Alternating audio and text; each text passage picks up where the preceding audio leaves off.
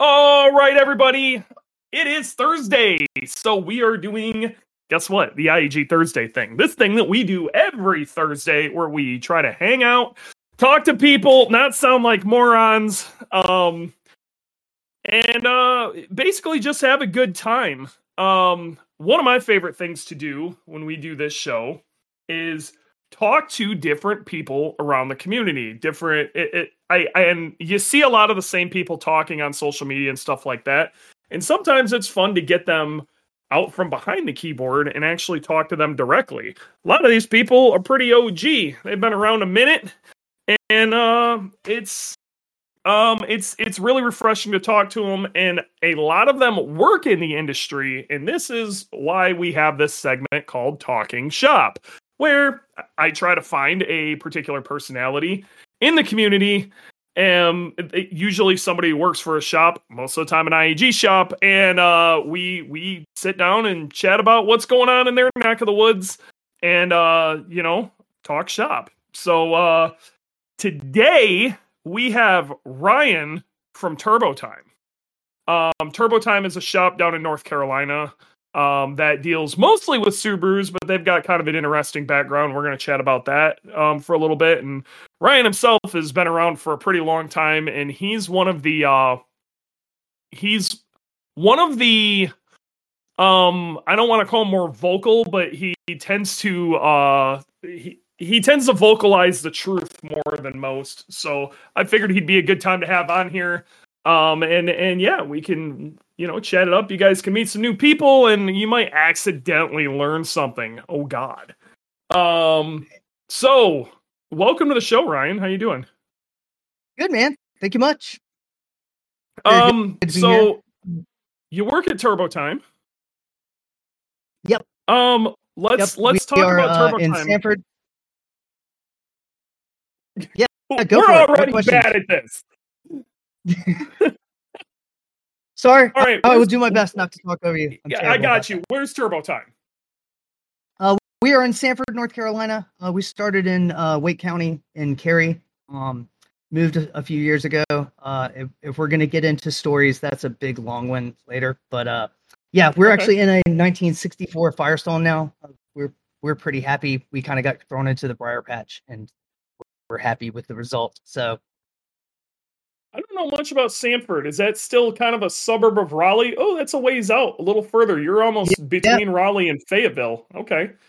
Yep, exactly. It's 2 counties down. Like, I still live in Cary, so I have to make that drive every day. It's not very fun. But yeah, we Wake County became a little bit difficult to have a shop of our size several years ago. You're finding a lot of places like ours that are more specialized are starting to move away. There's just the spaces of this kind of size aren't really available. Even smaller stuff is starting to go away.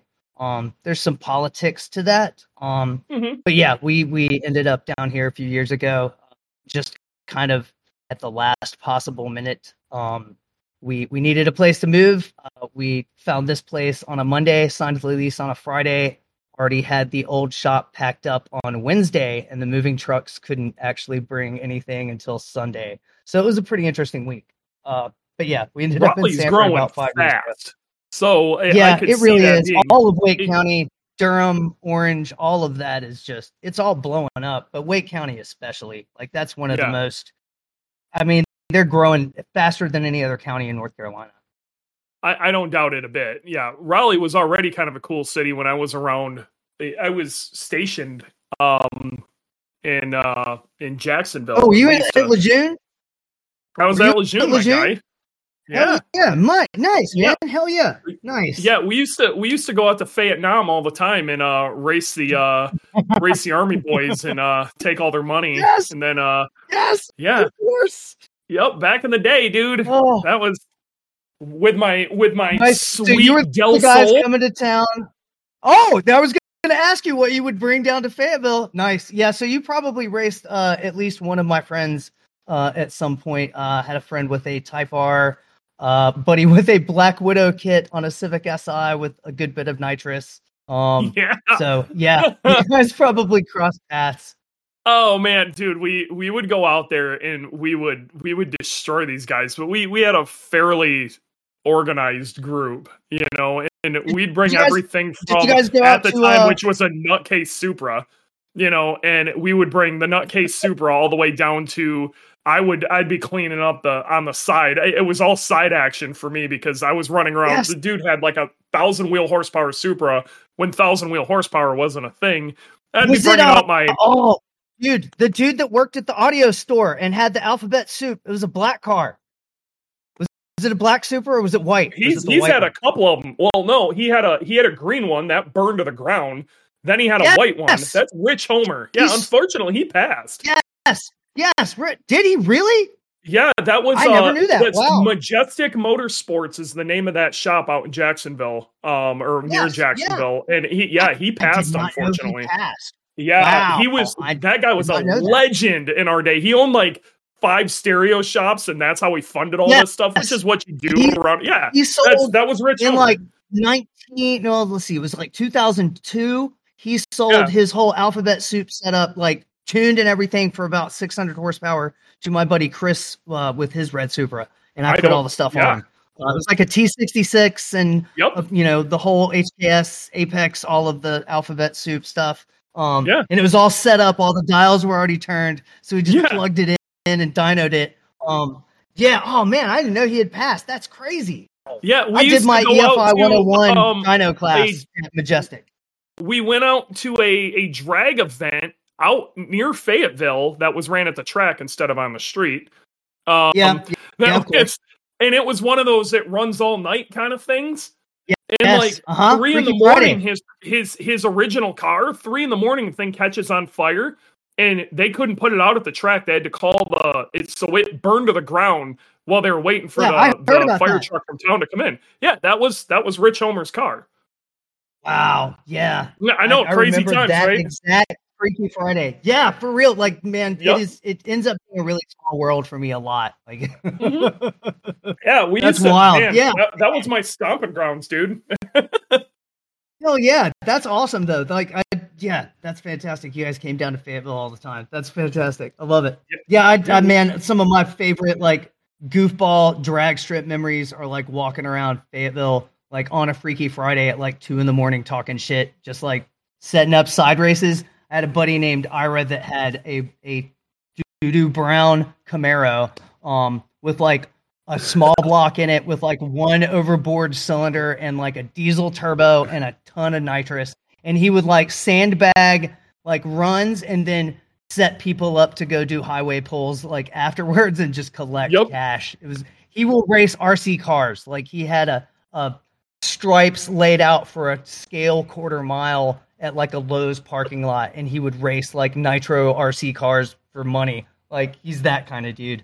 So yeah, those are some of my favorite memories. Is like late Friday night at all right. So this Forester that my buddy Scott had, it was an automatic 05 XT with VF22 on it.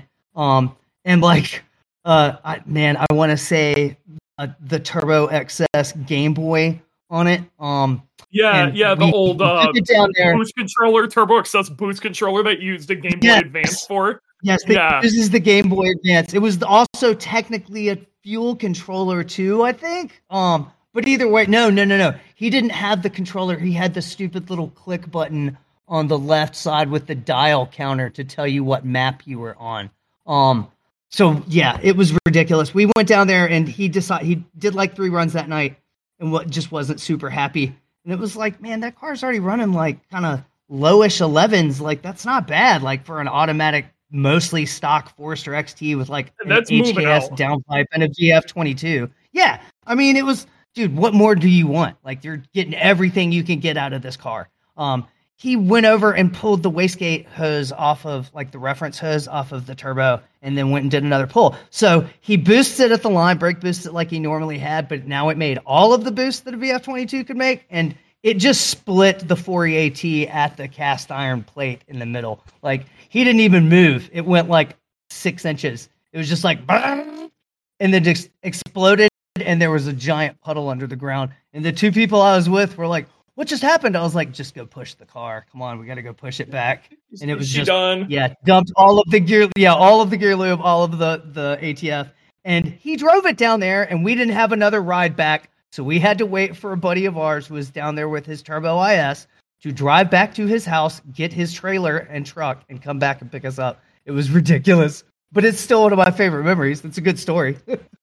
Man, I mean, those like I broke it and I'm stuck stories are some of the most interesting. I got a few of those that are ridiculous. So let's chat about Turbotime real quick. Let's get through some of the business. So you guys are now in Sanford, North Carolina. Yeah. Yep. We started in Cary, and like you mentioned, we started off with like cyclone and typhoon stuff. That's actually how I met the previous owner. For you Gen Z who have no idea what we're talking about, because cyclones and typhoons, I'm pretty sure the majority of the people in here will know, but if somebody's listening, you don't know what they are. Essentially, they were in the late 80s, early 90s, GM decided, hey, we're going to stick a turbo V6 with all-wheel drive inside of an S10 and a Blazer, and we're going to make these street monsters for no reason whatsoever. And they are awesome, but they're very rare. Yeah, literally just to piss off everybody else. I love those things so much. It's so much fun. Like Corvette guys like love to hate them, because that year you get to remind them that it was like, hey, it was technically faster than your Corvette was with a small block in it. They love that shit. Well, at least the guys that have that generation of Corvette, like they're the most fun to play with. So, but we started off with those. Eric, like the whole reason I met him was because I was at a dealership in Chapel Hill, Performance, Chevrolet, Subaru, BMW, and Porsche. And a Cyclone came through as a used car trade-in. Did you say Chevrolet and Porsche? That was all in one dealership? Yes, it was who one the of hell set that? Rick Can Hendrick. You imagine I'm going to buy a Chevy Corsica and maybe I'll cross shop this 911? Oh yeah. No, it was Rick Hendrick, the brainchild of Rick Hendrick. Yeah. Oh yeah, I mean, man. Yeah, the guy's a madman. Chevrolet. Yeah. Oh, he is. Oh yes, dude. They had stories. When I got there, it didn't happen, but he would still come and do his visit once a year. But before I got there, when he had first started the place, before they built across the street on 15501, he would land his helicopter across the street to do his yearly visits. And land his helicopter, come and hang out with the employees, and then head out on his helicopter back to Charlotte. He's that dude. So yeah, that was his brainchild, was like this mega dealer, one of the first kind of all-in-one auto malls, especially in that area. So yeah, it actually had a Saturn dealer too. It had the first Saturn dealer in North Carolina. So yeah, a little bit of everything. But by the time I got there, they were selling a lot of Corvettes, but the dealership in Cary sold more. And so apparently someone decided they had to have a C5 Z06, and they traded it a Cyclone to get it. And our dealer got it because our used car sales manager thought he already had 2 or 3 guys sort of lined up. And so he ran it through the shop one evening, so none of the other techs would see it. But one of my buddies that was a Chevrolet guy was like, hey, we're getting a Cyclone tonight. You want to stay around and look at it? I was like, yeah, I'll be here anyway. So yeah, let's take a look at that truck. So we get it in the air. We're looking at it, and the used car guy comes out and he's gloating. He's like, yeah, I didn't pay shit to get this thing. That's great. And we're like, oh, nice. Yeah, this thing's in really great condition. 16,000 miles. This thing's beautiful. Yeah, this is great. Hey, so how much did you say you paid for it? And he's like, da-da-da-da. I was like, oh, awesome. So I want to invoke my 7% over employee cost option right now. He was like, what now? I was like, yeah, I want to go ahead and buy this Cyclone for my employee price. He was like, oh, no. You can't do that. I was like, yes, I can. And you already told me what you paid for it. So here we go. And so, yeah, I ended up getting a Cyclone for $14,000. Yeah, nice. At a time we were closer to 19. Yes. Yeah. Super minty. beautiful truck. Gave it to my dad, and then it had cyclone problems. And so, I'm in a Chevrolet dealer. I thought I could figure out, hey, I grew up on old shitty GM stuff. I can figure this thing out. Most of the time, like it immediately needed a fuel pump. And then like it needed door lock actuators. I mean, it started needing dumb shit like the door pins, from 1991 were starting to get a little loose. So I started stacking up all these parts and stuff and got my dad to bring it back. And in the meantime, one of the guys from the BMW side, this guy Derek, was like, hey, you got to meet this dude that has like 3 of these. I was like, there ain't nobody that has 3 of these trucks. And he was like, no, there's a dude in Cary that has 3 of these trucks right now. And he also makes parts for them. I'm like, what now? So I ended up meeting this dude, drove all the way to Cary one afternoon. And he's like, plugs in his little ALDL cable in his laptop. And he's like, yeah. This thing's running like shit. It's on the wrong plugs. Looks like the wrong injectors. Hey, this is a reman engine. Did you know that? No, I didn't. I didn't see those seals. Oh, this is great. He's like, yeah, I think it's the wrong reman engine too. So we were already starting to like hit it off on the fact that like this truck wasn't quite what it needed to be, but it was fun. But yeah, that ended up turning into he built a shop because he couldn't find anybody else to help him work on the trucks. And he knew I had one. And so he more or less suckered me into helping him build a bunch of other trucks and develop parts. Ain't that how it always happens though? Yeah, pretty much. It was great. It ended up working out really well. Like it was always a great time. I eventually, unfortunately, totaled that particular truck on a Honda Element one night. So that sucked. But I still have it. It's actually about 50 feet from me in a somewhat sad state.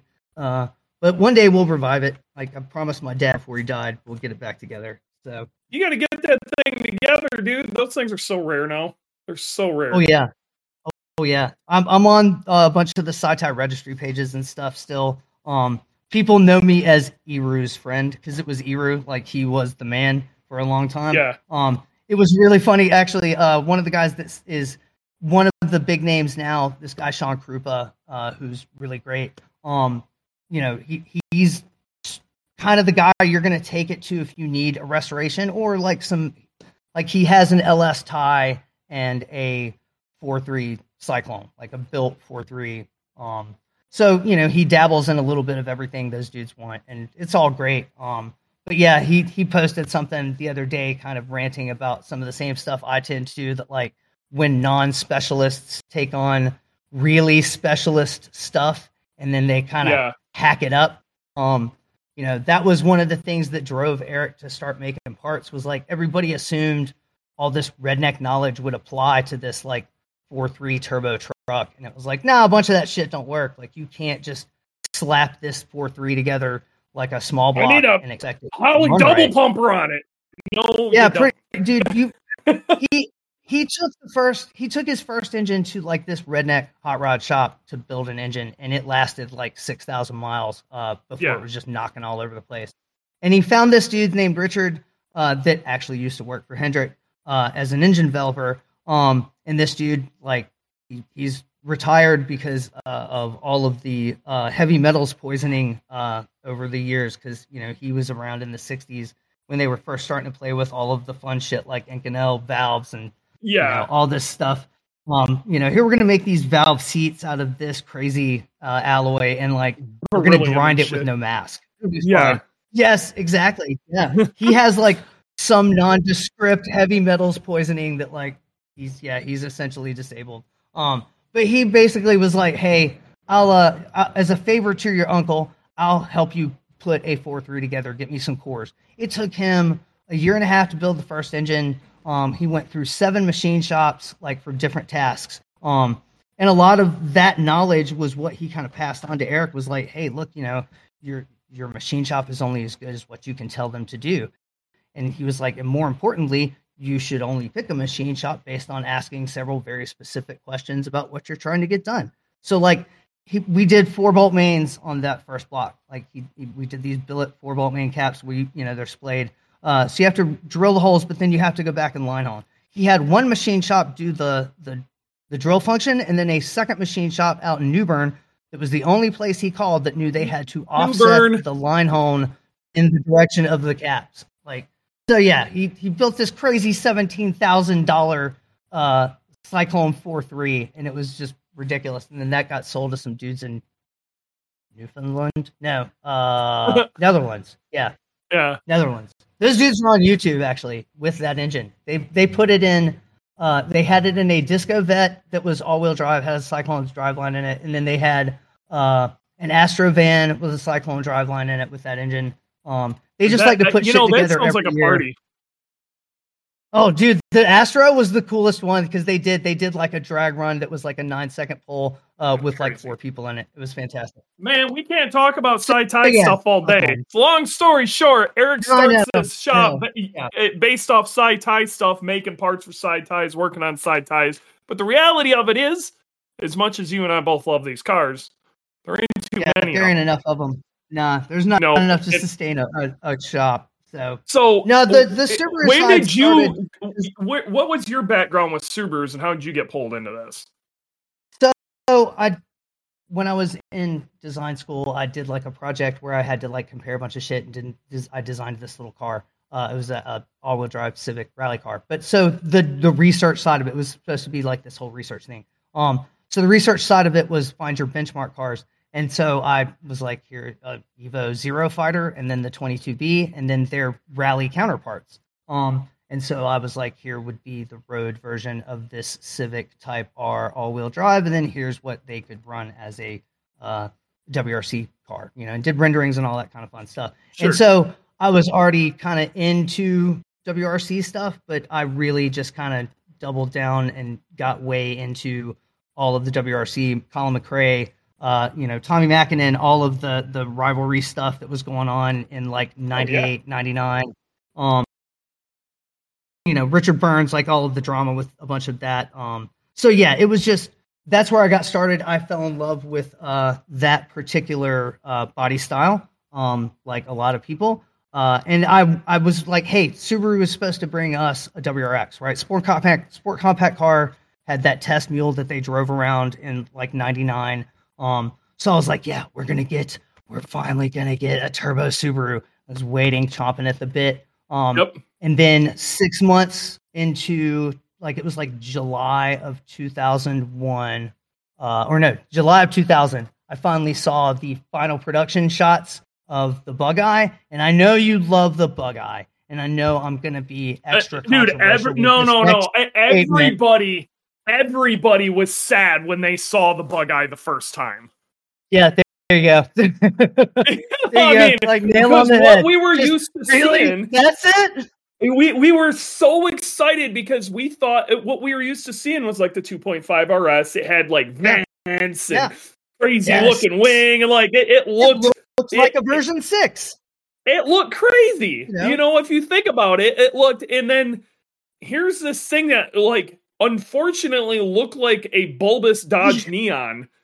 And we were like, what? This is what they're shitting on us? No, it grew on me. It grew on me fast. Eventually.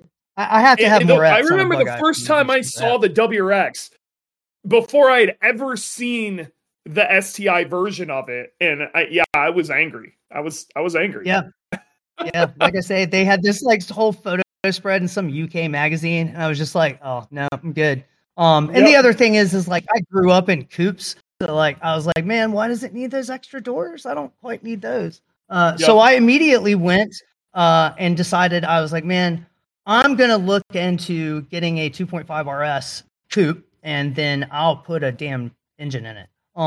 So I started down that path, and by like October, I ordered a Blue Ridge Pearl 2.5 RS.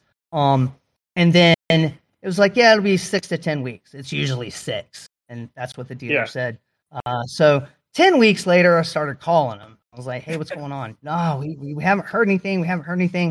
March of that year, they finally called me, and they're like, well, the 2.5 RS you ordered is here. And I was like, oh, awesome. I will be there today. They're like, wait. I was like, what do you mean, wait? They're like, well, it's the one you ordered technically. and it does have a production date of 2001. And I was like, okay, what they gave you an here? 01. It's a they gave you an Bug-Eye. 02 RS. Yes. Oh, I'd be so mad. Gave me a Bug-Eye RS in Blue Ridge Pearl, and it even had the shifter and the gauges I ordered. Swap out like slimy absolute shit for we're gonna slap. It's gonna be chocolate for shit was what that trade was. Yes. That sucks, man. Oh, that was great. And then, so I showed up and was like, really awesome. I was like, so what are we gonna do about this? You guys told me you couldn't locate one. They were like, well, we already started. We think we found one. It's like over in Charlotte. And I was like, okay, cool. They were like, we'll have it on Friday. So they call me again on Friday. And I was like, awesome. Can I come get the car this Saturday? They're like, wait, no. What now? We got the car in, and the sales manager screwed up. It's a sedan. It's a 2001 2.5 RS sedan with the options you wanted, but it's a sedan. I was like, yeah, no, I don't need those extra doors. So can you find the coupe? So they found a coupe in Virginia the next week. And then I was like, okay, it's in Virginia. They're like, yeah. I was like, should I just go get it? They're like, no. We'll get it transported down here. We're going to take care of all that stuff. I was like, okay, fine. And then like Friday afternoon at like 7 p.m., the sales guy calls. He was like, yeah, the car just got here. So if you want to come in tomorrow and pick it up, we should be fine to do that. And he intentionally did that late so I couldn't answer the phone. So I go the next morning and I get there, and here's this sales manager, like 10 a.m. I actually woke up early on a Saturday to go get this car. So this dude's like, yeah, hey, what's going on? What are you here for? I was like, yeah, I'm here to pick up my car. The guy's like, what do you mean? I was like, well, where's Ray Lampley, first of all, and then I'm here to pick up this 2.5 RS coupe. And he's like, oh, you're the guy. I was like, wait, what do you mean I'm the guy? He's like, you're the guy that's been so much trouble. I was like, I'm not the one that ordered a car wrong twice. He was like, are you the guy that did that twice? And he was like, well, I'm the sales manager. I was like, so you are the one that did that twice. And I was like, where's my damn car? The general manager comes out. Was like, it's in the back. Just come back here with me. You sit back down in your little tower. And so he takes me back to see the car, and it's dusty as hell. I'm like, cool. Please don't wash it. He's like, okay, yeah, no problem. There you go. I was like, well, can I take it home today? No, we don't have a state inspector here today. Okay. Well, how is that my problem? I'll just bring it back. He's like, no, we can't even deliver it. We can't start paperwork without that. Okay, when can I come get my car that I have now waited 5 months for? He's like, well, come in Monday after about 4:00 and we should be good to go. I was like, okay, don't wash it. And I was like, can I sit in it, start it, whatever? He's like, nah. I don't know where the keys are. And I was like, oh, they're right here on this toolbox. And I just went over and picked up the keys, started up. Had like 256 miles on it, so I got to yell at him about driving my car before it was even registered. So, yeah, it was a lot of fun. And I got the RS and ordered a 98 STI EJ20K front clip that the importers near me got in. And then it showed up, and it wasn't an STI. It was an RA. It was a WRX RA with a bunch of STI parts on it. And then they dropped it in transport, so it bent most of the cool STI parts on it and damaged the engine. So they gave me like an EJ20G as compensation for screwing up the K. And so it took me several years to finally get all of that sorted out. But yeah, so my big plans sort of fell apart, but I still ended up with the correct number of doors and an RS. So you got yourself a coupe, and you finally got it swapped. Yeah. Okay. It took me several years. I ended up I had a job at a design place that didn't work out. I ended up at a shitty transmission shop for about 6 months. I tried to apply for a job as a lube tech at one of the two dealers near me. There was Performance in Chapel Hill, and there was Southern States in Raleigh. Southern States is where I actually bought the car. I knew the lead tech there because I had talked to him a few times because I was a little bit of a thorn. I made like an intake for the stupid car before I got the swap in because I was just like, I have to do something. And when I went to get it inspected the next year, he was like trying to fail me for it. I was like, that doesn't affect any of the emissions equipment. We had to have this whole discussion. So I knew him a little bit. We had talked a bunch after that, but I'd kind of poked around and was like, hey, if I were to apply there, he was like, I mean, you can apply, but we're not really hiring. He was like, there's only 2 of us. I was like, oh, okay, well, all right, good enough. Applied over at Performance. They kind of said the same thing. So I put in 6 months at this shitty transmission shop, slinging like R&R. Yeah, there was a time when you couldn't just walk into a place and get a job. No, People don't remember that. No. Like, yeah, that was the whole thing. Like, I couldn't get a design job. That wasn't a thing. That was. If you have a pulse right now, you can get a job. Yeah, exactly. Especially like a tech job. There's a tech shortage. Like, if you walk around town, some shop will hire you. So I got the shitty transmission shop job, put in 6 months, and then went back to the 2 dealers. And Performance called me back. And the biggest thing was, I went to the interview, and they were like, we brought you in for the interview. Service manager was like, we brought you in for the interview because supposedly you have a little bit of experience with Subarus already. I was like, yeah, I drove the car that I swapped. And he's like, oh, okay. I don't know what any of those words really mean, but do you think some of my technicians might know? And so he ended up having to bring in, and he brought in the oldest guy, this dude that ended up being my mentor and like one of my friends, this dude, Bill Green, who's just this salty old 350-pound, 20-plus year veteran technician. He just saunters over to this dude's office, and the guy's like, hey, this guy wants to apply for Subaru. He thinks he knows a few things. Quiz him a little bit. The guy was like, oh, well, what do you think you know? And I was like, well, I don't know. I put this Japanese engine in this car that's out there. I did the wiring for it. It was kind of a shit show. Took me a few years to put it all together, get parts for it, blah, blah, blah. He was like, oh, I don't know anything about that JDM shit. He was like, so what else do you think you know? I was like, well, I really want to come here because of the new STI that's coming out. You know, I really like the WRXs. I really, kind of want to get some experience working on those cars, but I'm really excited about the STI.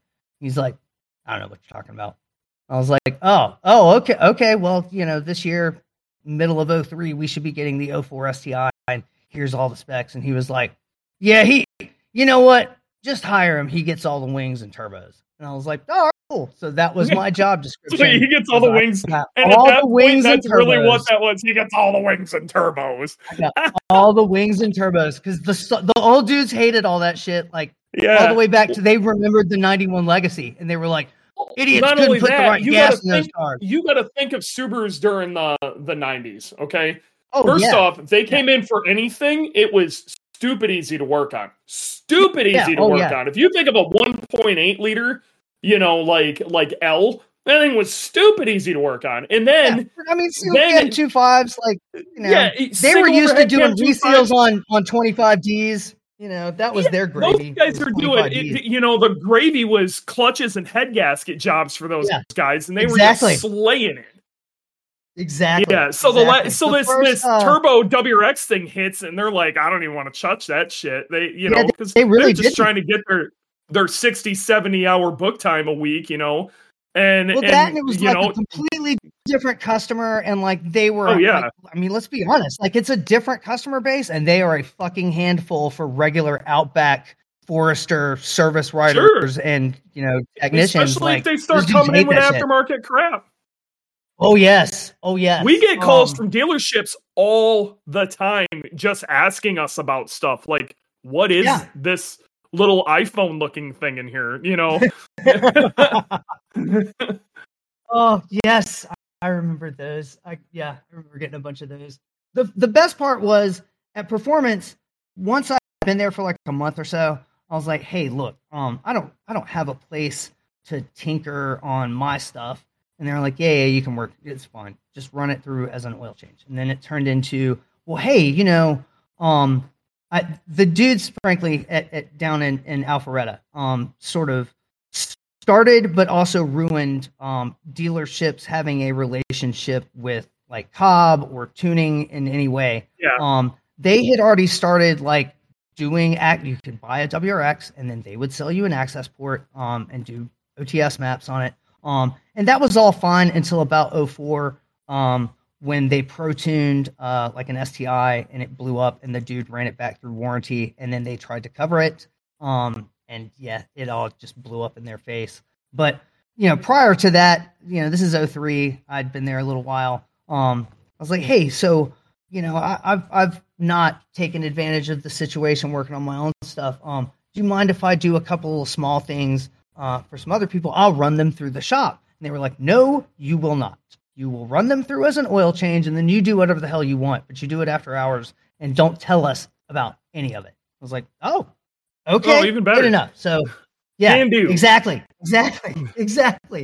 I ended up doing like a bunch of random crazy stuff, like JDM 205s before they were a thing, and like had to figure out harnesses to go to the, like, here's the engine, here's the ECM, here's like some cut-off wires. Do you remember how cheap 207s and 6-speeds were back in the day? Holy shit, yes. Dude, yes. people don't remember. You could get it. You could get a 207 dropout. $1,500 to your door. Yeah. It was and unreal. $1,500 more for the trans, and all the way out to Brembos. Yeah, you spent a full $3,000, you can get the whole thing, and another $500 to $700, and they'll throw the Brembos in too. Yep, exactly. Yep. Yeah, I ended up doing a bunch of that kind of random stuff, like it, after hours. And that sort of started it all. Like I say, Eric called me one night and was like, "Hey, look, what kind of lift do you like?" Like, oh, I don't know. What are you even asking me? I don't know. Just what kind of lift do you like? Rotary 10,000 pound or 12. I'd like the asymmetrical dual controls if you're springing. He's like, oh, okay. I just needed to look up the specs to pour concrete. He was like, turns out he was designing his little shop. So our first shop was on a piece of land that he purchased to put a house on, and then he thumbed his nose at the town of Cary and built a 3-bay shop with like one side that had a man door, and then 2 big bay doors, and called it a house. And they hated that shit, but they had to permit it because it followed all the rules of a house with a big ass garage. So it wasn't technically an outbuilding. And then the other thing that Cary doesn't like is you doing mechanical side work. They don't really like any of that. There were a few times where the parking lot got a little too crowded. This straight up sounds like the Schaumburg, Illinois of North Carolina. It sounds like they've gotten really, really persnickety around there. That's sucks, man. It's an HOA, man. Like Cary as a town is an HOA. They're the ones that McDonald's, the only McDonald's in the country that didn't have a red and gold sign for a little while, was in Cary because they were in a district that required them to have a neutral colored sign. So that McDonald's had a green and gray sign. Like dumb shit. So that's Cary. So weird. Yeah. You can do whatever you want on your own property, behind your house, or in your little shed there, or whatever, as long as it isn't working on cars. The police came a couple times because the lady at the bottom of the hill bitched about people dropping off cars late, or whatever. But yeah, we ended up having to move. So this was all. We're all still doing this on the side, right? I moved to a different dealer I left Performance and went to Southern States, but we were still doing it on the side. I'd actually moved in with Eric by then. Me and my girlfriend had a falling out, so I moved from Pittsburgh, moved in with him in Cary. And then he was like, "Hey, I'm gonna build this shop first. I'm gonna build a house, and then you can move in with me to that house." But no, I ended up just buying the house because I didn't want to move again. So that was great for a little while. I went to a third dealer, Johnson Subaru and Cary, and helped them start the place. Like it was actually on a recommendation from my district rep, like field service rep. I'd already been going with him to like other dealerships and helping sort out some, turbo car related problems. One of the biggest things was it seemingly took technicians a handful of years to figure out like how to measure valve clearances correctly. Like especially one dealer down south and east of me, their older technician, like I had to literally go down there and explain to him why he had to do valve clearances on a WRX or a turbo engine. Because we had a bunch of comeback. Let's go back to this. It isn't that they couldn't learn; it's they didn't want to. Yeah, that was it. When I was still at Performance, like I did the first warranty WRX engine in the Southeast, and this was the rule that like told these dudes everything that you're saying. Like, hey, we don't want to fuck with these cars because the owners are assholes. So this. Yeah. It's an 02, or no, it was an 03. It had really low miles on it. Came in like March of 03. Guys like, yeah, it's blown up. He had to tow it in. It's rod knock. We're like, okay, well, the district rep at that time was, he's an Outback guy. So he's just like, yeah, cover it. Like, no questions asked. If something comes in like that, absolutely, that's got to be a defect. Damn sure it couldn't have been user caused. So put an engine. Well, they didn't have a whole lot of that at that point anyway. Like, no, exactly. They hadn't really Subaru experienced one extreme to the other. They're like, we'll cover anything. We don't give a shit. We ain't touching anything that's got a turbocharger on it. You fucked it up. It's your fault. No, it's at least they're gonna pull whatever the key cycles to see if it's been flashed and all of that sort of fun stuff. And look, I'm gonna be blunt. Like, I am a former dealer technician. I sympathize with all of that. Like, they don't get paid enough to do your engine if you modded it and blew it up. If you modded it and blew it up, if it's stock, suck it up. Suck it up. Fix that car. The people who get mad about that, it aggravates me to no end. You know what I mean? Absolutely aggravates me to no end. That they mod the crap out of the car, and then they demod it to go take it in to get it covered under warranty, and then when they go no, they get upset. They're mad. Like, you're in fair, the wrong. like, the flip side is that yes, asshole technicians exist, and they will try to not cover stuff that they probably should because they just don't want to not get paid for it. So I mean, it's the balancing act. Like, there's shitbags everywhere on both sides. Is what it is. But yeah, I ended up doing like the first WRX, and we got it all back together and had some other random issues with it, and I was trying to diagnose those. And for some reason, I went through the trunk and was like, hey, what the hell? And then I looked at the center console, and there's a hole in one of the trim panels. And then I kind of looked around, and I found the fucking nitrous hose. So I kind of lost my shit a little bit. I was like, hey, did no one notice the bottle mount holes or the switch hole or any of the nitrous stuff in this car before they decided to cover this engine? And everybody just kind of scratched their heads. And I was like, oh, awesome. So nobody knows what they're looking at. Great. So it was fine. The car got covered. But a few months later, actually at my second sandblast, the second sandblast I went to, I actually crewed for this guy, Bob Wall. And we're setting up, and here's this black WRX, and it pulls up, and it's got a very unique front license plate. And I was like, I know that car. And the guy gets out, and walking around, and he's talking to everybody. And I'm finishing setting everything up. Comes over. He's like, hey, are you crewing for Bob? I was like, yep, I'm technically, I guess, the crew chief this race. I don't know. Like, I just we're kind of figuring it out as we go. He's like, oh, okay, well, if you need a hand or whatever, I can help out. I was like, well, no, it doesn't really work like that. You're going to have to go register. He's like, oh, yeah, okay, yeah, no problem. He was like, well, like I say, though, if you need a hand or with anything, I know my way around a Subaru. I was like, oh, do you? I was like, that's yours? He's like, yeah. I was like, oh, yeah, I know that car. I had to put the engine back in that thing after you blew it up. How much nitrous were you spraying? And was it a dry shot or a wet shot? And he was like, what? What are you talking about? Like, just tell me what happened. And he was like, well, okay, so I took it to Fayetteville for Freaky Friday, and I had a 50 dry shot on it, and we just stuck it in the throttle body coupler, and it didn't survive the first run. I was like, yeah, fuck you, dude. I was like, no, I definitely won't be asking you for any help. See you later. So you sounds like you kind of became the dealership guy around there, and then you ended up getting in with Eric, and then so Turbotime kind of turned into a super. When did you guys start like more marketing towards Subarus then? Like, what was the time frame for that? 2005, 6 kind of range. It wasn't too far after I had left there, and people were telling me that I was still talking to down there. They're like, "Oh yeah, there's this shop out, yada yada, Turbotime," and I'm like, I never even heard of you guys. But that was a million years ago. Oh yeah. And, well, I mean, at that point, it was still like on the side. Like, it was, Eric had a full-time job. I had a full-time job. I was slinging transmissions. When did you guys actually get the shop? So we got a letter on the door one afternoon that was like, hey, you have 15 days to cease and desist, or it's $150 a day if you continue operation. So Eric called up the town of Cary and was like, hey, where did I get this notice? We definitely don't do any of that kind of work at that shop. We just build engines and transmissions. We don't do installs. We've seen your website, sir.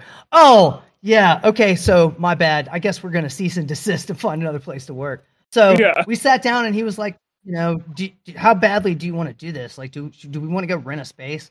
And I was like, yeah, fuck it. I probably have enough I can do at night that we can afford a cheapish space. So we did. We found like this little cheap commercial space in a little strip mall, not even a strip mall, but like a commercial strip in the back of this road. Like it was only $1,200 a month, like single bay, tiny little office bathroom. Yeah. Oh, it's absolutely. We did, however, splurge on like the $6,000 rotary at the time, because he did end up getting me the 12,000 pound dual control asymmetrical. We still have it. It's my favorite lift. But yeah, like we ended up splurging on the fancy rotary for the new shop, and because we just decided we were gonna go for it.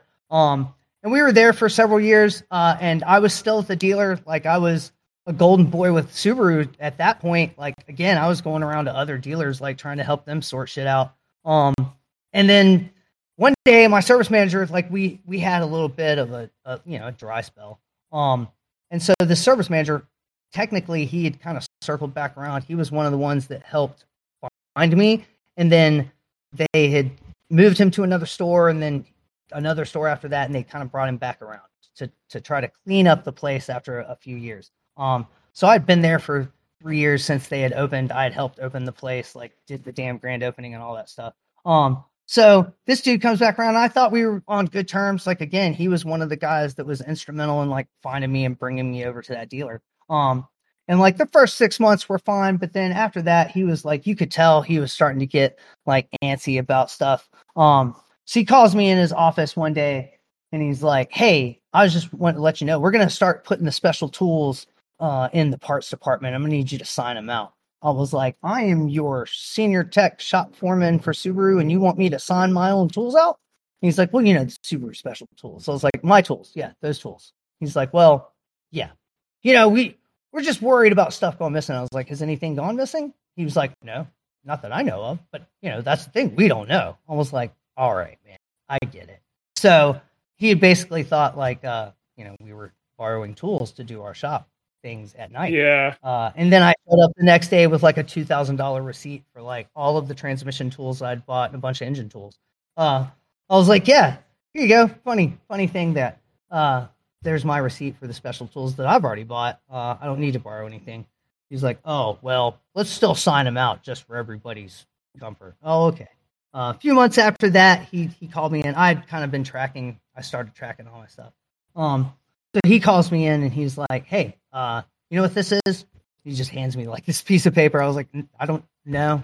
He's like, oh, it's a lost customer list. What do you think about that? And I was like, I don't know. What are you asking me? It's like, well, I'm kind of wondering how many people might be coming over to you are on this list. And I was like, oh, wait right here. I went back to my toolbox and came back with this like whole log for like 2 months of where I copied down everyone's car I'd done and everything I'd done. And then I said, see these ones with stars? He's like, yeah. I was like, those people came to me to get services done shortly after I did install work because I'm too busy doing install work to do service work anymore. So they had to come here for me to do service work. I was like, there you go. How's that for your lost customer list? That lasted about a week and a half before he still got salty. And he called me in again. He's like, yeah, I think you know why you're in here. I was like, yeah, pretty sure. I've already. This is what happens when you try to mix businesses, though. It is. And you can't do that. You can't do it. Yeah, it had worked out for a few years, and I thought I could continue to keep feet in both pools, but nah, it just he brought it to a head. Subaru of America was already kind of pushing me, like, hey. It's cool that you do this because like I would go down to training at Subaru of America in my Forester. I actually ended up buying that Forester that split the transmission in half shortly after he split the transmission in half. Like I put a Baja transmission in it and then bought the car. So like I would drive it down to training because it was the most reliable thing I had. So I would drive it down to training and it was like, HKS fart cannon out the back and like, I'd thrown some more stuff at it. It was dumped on a set of F&O1RCs and had like Brimbos front and rear. And nice. still auto, Yeah. blacked out, like, Stormtrooper white, like blacked out, like, and I was an asshole racer in it. Like, it was great. Like, I could do neutral drops and spit fireballs. It was a lot of fun because it had an HKS on it too, like a ball. Sure. So I would always get, accosted in traffic by zealous Subaru fans. The best was this girl, like, came up to me to stoplight, was like, "Make turbo sounds! Make more of the turbo sounds!" Like, all right, yeah, I got you. So, yeah, a lot of fun. But I would drive it down there, and the head engineer would come find me in class and be like, "Oh, I thought it was you when I heard that shit bomb show up." I was like, yeah, you still want to ride at lunch? He's like, yeah. Is it any faster than it was last time? Yeah, a little bit. Maybe about the same. All right, yeah, we'll go to lunch. I'll come find you. So they had already started talking to me about the deal. They were like, look, you if you want to do that, that's cool. Like, but if you want to be the technician, you're kind of on the path of, like, I'd already got my senior master stuff, done all the testing shit to do that, and, like, got my patch on my jacket. And they were like, look, you're already helping out. Like, do you want to follow a path that will lead you to field service engineer, or do you want to do go fast stuff at night? And I was like, all right, well, I guess I'll kind of make a decision. And then they made it for me by letting me go. So I was like, all right, well, I guess throw me in the briar patch. Like, it's cool. Like, I'm Briar Rabbit. Like, I'll make this work. And, it was not easy. Like, it's one of those things where there's that meme of, like, people see a guy riding a lion in the savannah and they're all, ooh, look at that guy. That's crazy. He's riding a lion. I wish I could ride a lion. Like, that's got to be wild, like, riding this lion that's just so powerful and awesome. And then I'm the dude on the lion that's like, how in the fuck did I end up on top of this lion? And how can I get off of this lion without killing myself? Or is the lion going to turn around and kill me? Like, what's going on with this? How did I end up on this damn lion? Like, that's me. So, yeah, it took a few years to finally get it right, but we did. Like, we're here. So, and yeah, so you jumped in, and I mean, that's pretty much where you're at, and Yep. you and Eric have been going at it for a while, and it looks like you guys are holding up. And yeah, so now you're running into more modern Subarus. So I saw somebody that when I was still working at Six Star, we helped support at one point, which was Amanda Skelly. So you guys did a little bit of did you help support that team, do some rally stuff with her? Yeah, definitely. We so she came in. I had an employee named Gino Malinowski that actually, he's the one that I had helped a previous rally driver build a car. That relationship had kind of fallen apart due to one of my employees. We're actually on good terms now, but at the time it was pretty tense. So I kind of walked away from rally for a little while. But yeah. I had an employee that was like, he was still obsessed with NASA and what became ARA. Or ARA became the kind of dominant series. So he was really trying to push to get into that. He was actually working with the previous driver I built a car for.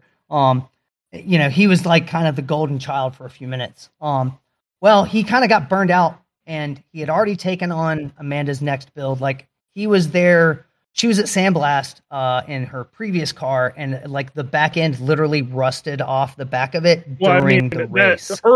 Some of her original cars were rough just because they were Michigan leftovers. Yeah, I mean, exactly. They were bad. We donated a leftover engine. We donated a leftover engine to her because, I mean, they had no budget, and they were getting the whole Noble Star thing started because her boyfriend, unfortunately, was really starting to have a budding rally career, and unfortunately died in a pretty nasty accident. That's where at Olympus, Matt Marker. Yep, that was a nasty one, and then they kind of decided to continue on in his honor, and that's where that whole thing came from. But they were running on no budget, like no budget at all. She was on nothing.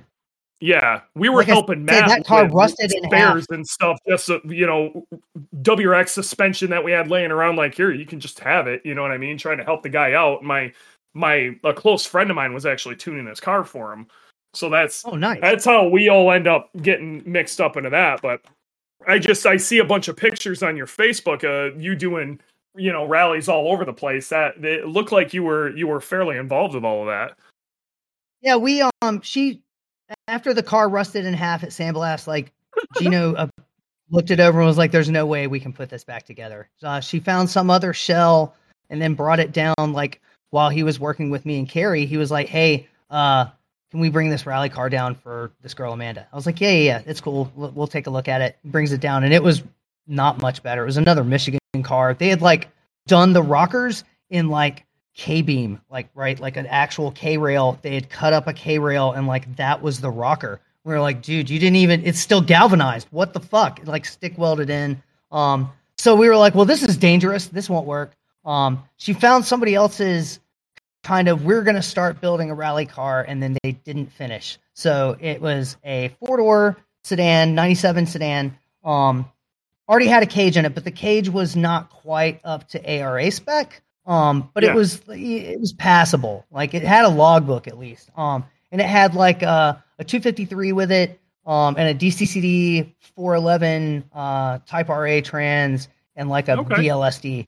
So it was a nice little setup. Like already she bought, like it had kind of the right parts. So we got busy trying to put it together and realized like when we got her to fit in the seats, she had to have halo seats. When she fit in the car with the seats, she couldn't actually get out of the car with her helmet on. So we had to stop and have the whole car like pull the cage. What a nightmare. Cut it all out. Yeah, it was insane. I had to pull the roof off. Like the dudes we worked with were like super thorough, but they were like, make our lives a little easier if you took the roof off. I was like, oh great, yeah, let me take the roof off this car. So like, all of the fun. Let me just take the roof putting off. it back on. Yeah, it's cool. Let me drill all 1,000 of these spot welds one at a time, and then I'll pull it off very carefully so it doesn't warp. And then when I go to put it back on, it'll take me 2 days to cross back and forth doing spot welds to put it back on so it doesn't warp. Like. Yeah, it was a lot of fun. That car took like 4-ish months. But the worst part was we were trying to get ready for NEFR the first year she wanted to go. So I do need to step back. She ended up meeting the owner of Link ECU at some rally event, and he was just enamored by the fact that like her story of like you say the reason she was into rally, she's obviously a female in a very heavily male dominated sport. All of those things. He was like, man, you have a great story. From a marketing standpoint, that looks fantastic. Yeah, exactly. Yep. So they jumped on board and were like, what do you need help with? And they basically covered a year and a half, 2 years, 2 seasons worth of entries. They helped her out with the initial build. But massive. We were supposed to go to NEFR. Oh yeah, dude, it's awesome. Again, that's why I got to go do a full 2 seasons of follow the car around and go do crew report, was because I had to have the discussion. I was like, I'm not going to charge you, even though I'm going to be taking time away from my paying job. I'll do that, but I am not paying anything to do it. I was like, you have to make sure I get there and I have to fly. I can't drive. I can't do the drive because I can't take that time off work. I was like, so you got to make sure I get there. And then, I'm not sleeping in a bed with anybody else or sleeping on the floor. Make sure I have a bed. That's it. Those are my only requirements. I'll eat gas station food. She was like, no, it's cool. But because they were able to help out with some of those expenses, she was able to afford to do that. And we did. We had there are some great stories from that season. She got third, a national podium, third place, a few years ago. The first season we actually did the full season. And we didn't get to do West Coast races. That was a little disappointing, but there was no way we were trying to tow a car to Olympus. I've only done one West Coast race. I mean, that I can truly call West Coast. It was all the way to, Laguna Seca this last year. And people don't understand the expense of getting there and back. Not including anything to do with the track, just getting there and back was crazy expensive. Yeah.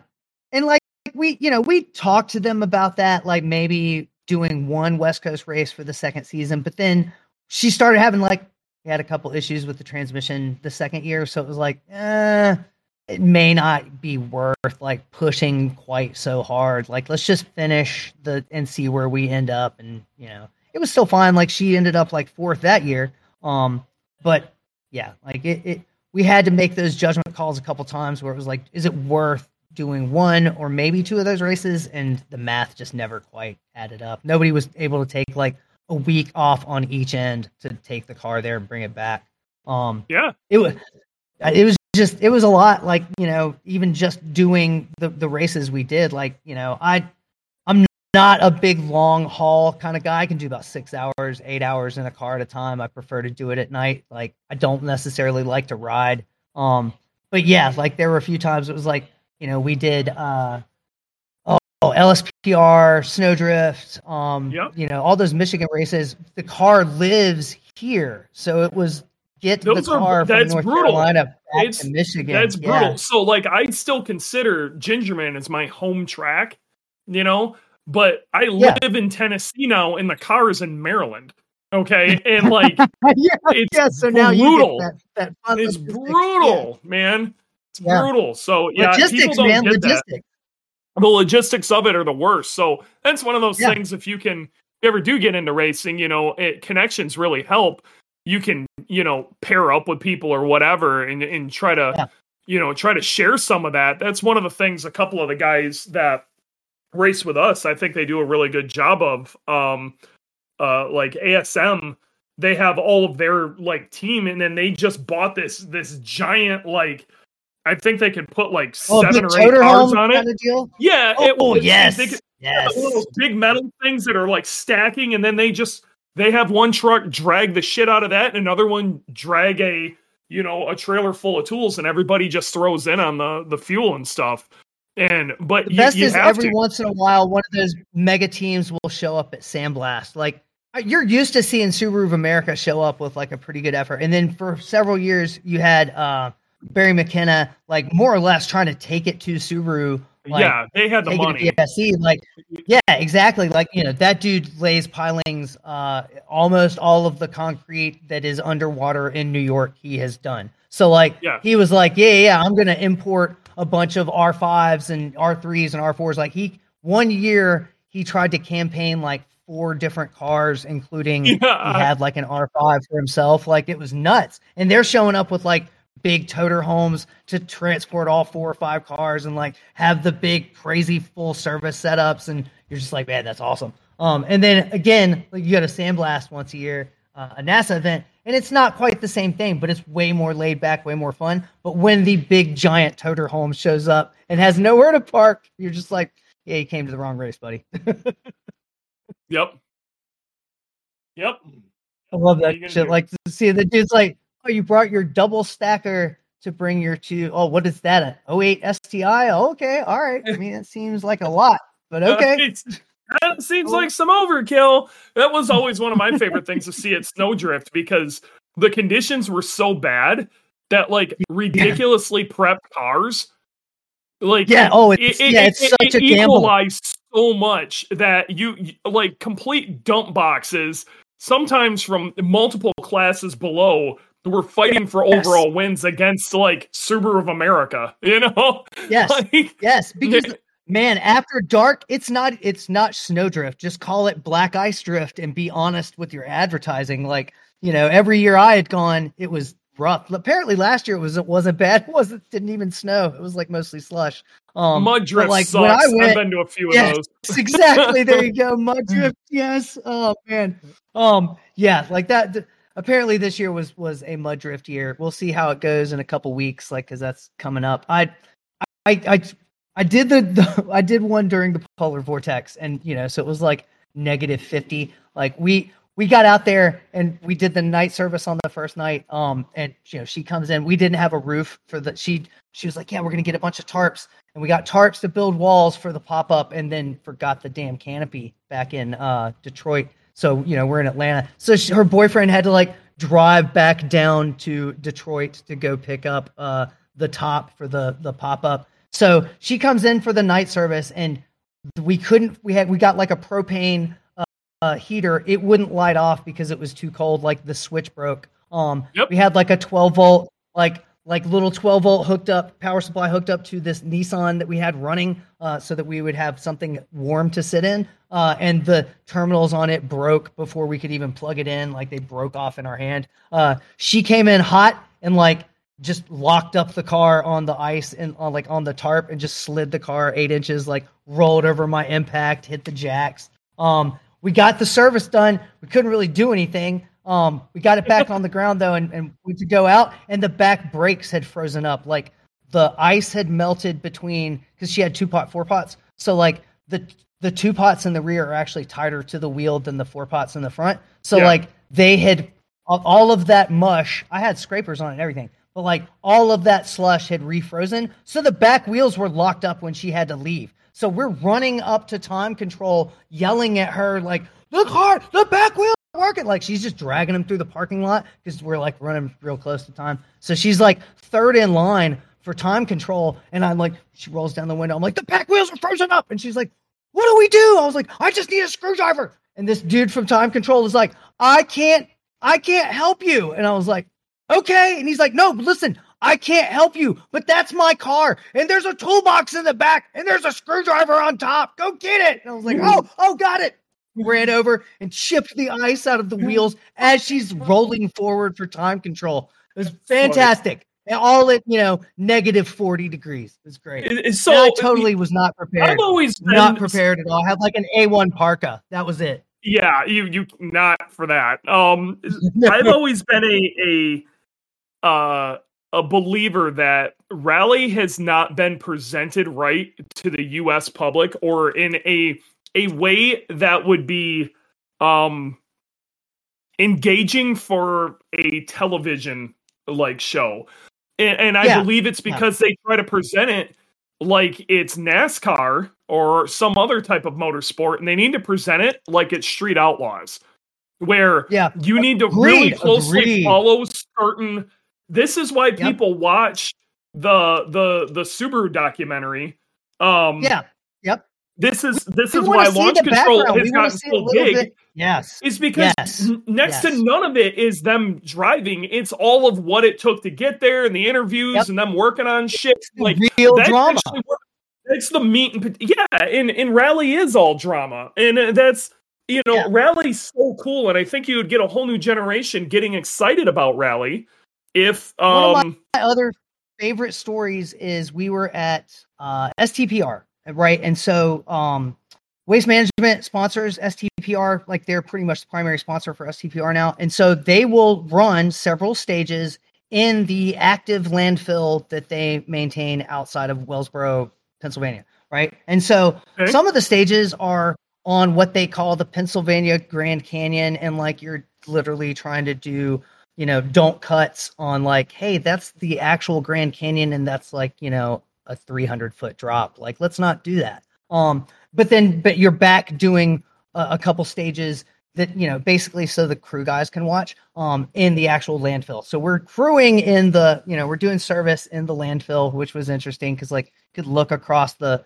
side of the mountain and like there are dudes filling in an active landfill. And we're like, wonder what's underneath us. So, that was interesting. But we ran all day was fun. About midday, she's like, hey, we need to get a tire mounted. I'm burning up the left rear. I was like, yeah, you definitely are. We'll talk to the guys at All Wheels Driven. We'll go up there and see what's going on about maybe getting a tire mounted tonight. They would basically open up their shop for the evening between the 2 days of STPR, which was fucking awesome. Yeah. So we go over, talk to them. The owner is driving, like he's just hanging out in like his 91 Legacy Turbo, like that's all modded out. And he's like just shooting the shit with everybody. So go over, talk to him. He's like, yeah, just come by. We usually like, we're there after about 6. He's like, but I won't be there until after the last stage. So like, I won't be there till 11. And I was like, but you guys can get in before that. Oh, okay, cool. No problem. Well, we're going to try and run these last stages. So we'll see you then. Best laid plans. So she started hearing noise. We started picking up like wheel bearing play in the left rear. And we were like, well, we can't fix it. I don't have a loaded knuckle ready to go. I was like, I have parts, but we never put together a loaded knuckle. Like we'd already used it. So it was like, I got to put this together. I got to do some press work, and then I got to put it on the car. I was like, just run it. So we decided we were going to try and finish the first day, and then we would fix everything at all wheels driven that night. Well, the second to last stage, she made it to the end, and the left rear caught on fire. Like the bearing had gone so bad, it caught on fire. And then it torched the seals for the caliper. So then every time she hit the brakes, it put brake fluid onto the fire. So, it's feeding the fire with brake fluid. So when she came in for time control, try to stop the car didn't really want to stop. So I put a hydro in the car, but I made sure I kept the cross channels. So she actually has 2 masters on her hydro, which people are like, why do you have 2 masters? Because I kept the cross channels of the car. She had pedal. She only had a 1/2 inch, but that 1/2 inch is the other 2 channels of the brakes. So left front and right rear. So the car still braked correctly. But she came to the end, and everybody starts yelling at her that there's a fire. She jumps out and they spray it off, and she calls over. She's like, yeah, the car caught on fire. I was like, okay, well, we're going to go tow it over to all wheels driven and see what's going on. And we did. And then, that was honestly a pretty interesting evening. One of the guys there, was also a part-timer at Advance. And like, we had to switch back out. Like I didn't have a spare 2-pot. So we were like, we need to switch back to just regular brakes. And they were like, cool, we'll go get you calipers. What do you need? Calipers? Yeah, calipers. I need a knuckle because this knuckle is destroyed. They're like, yeah, we'll dig a knuckle out of the back. They went to the scrap pile, dug out a knuckle, sandblasted it, pressed my bearing for me, brought it back over to me while I was, working on the car on the lift. I was like, wait, what is this? They're like, oh, it's your knuckle. It's ready to go. Except that it was the wrong size or wrong side. We had to do it all again, but it was cool. Their lead tech, like he's this grumpy Subaru guy, and he's in his Subaru tech shirt. And like, I take off my hoodie, and I'm like, hey, do you have a blah, blah, blah, whatever, like some little small tool. And I have like all of my toolkit with me, but I was like, hey, I need kind of one of these. And he's like, yeah, it's over here. It's on my toolbox. And he's kind of watching me, and I get going. And a few minutes later, I'm breaking out so my parents worked for Black & Decker DeWalt for 40 years. So like everything I have is yellow. Like I won't have Milwaukee stuff because I have shares and stupid ass Stanley. I get it. But so I have all these DeWalt power tools, and I'm like, I look over and he's like perked up, and I look over and he's got the same thing. And I was like, oh, hey, have you seen the new one? And he's just like, oh yeah, let me see that. Yeah. He ended up coming over and helping me like put the car back together, like the whole 9. It was fantastic. Like we were there till 1 a.m. Yes, exactly. Bonding over tools, bonding over sticking this shit box together. RKT was there. Mark Patowski was there. Like it ended up being like this kind of almost party atmosphere, even though everybody was there for shitty reasons, but it was a lot of fun.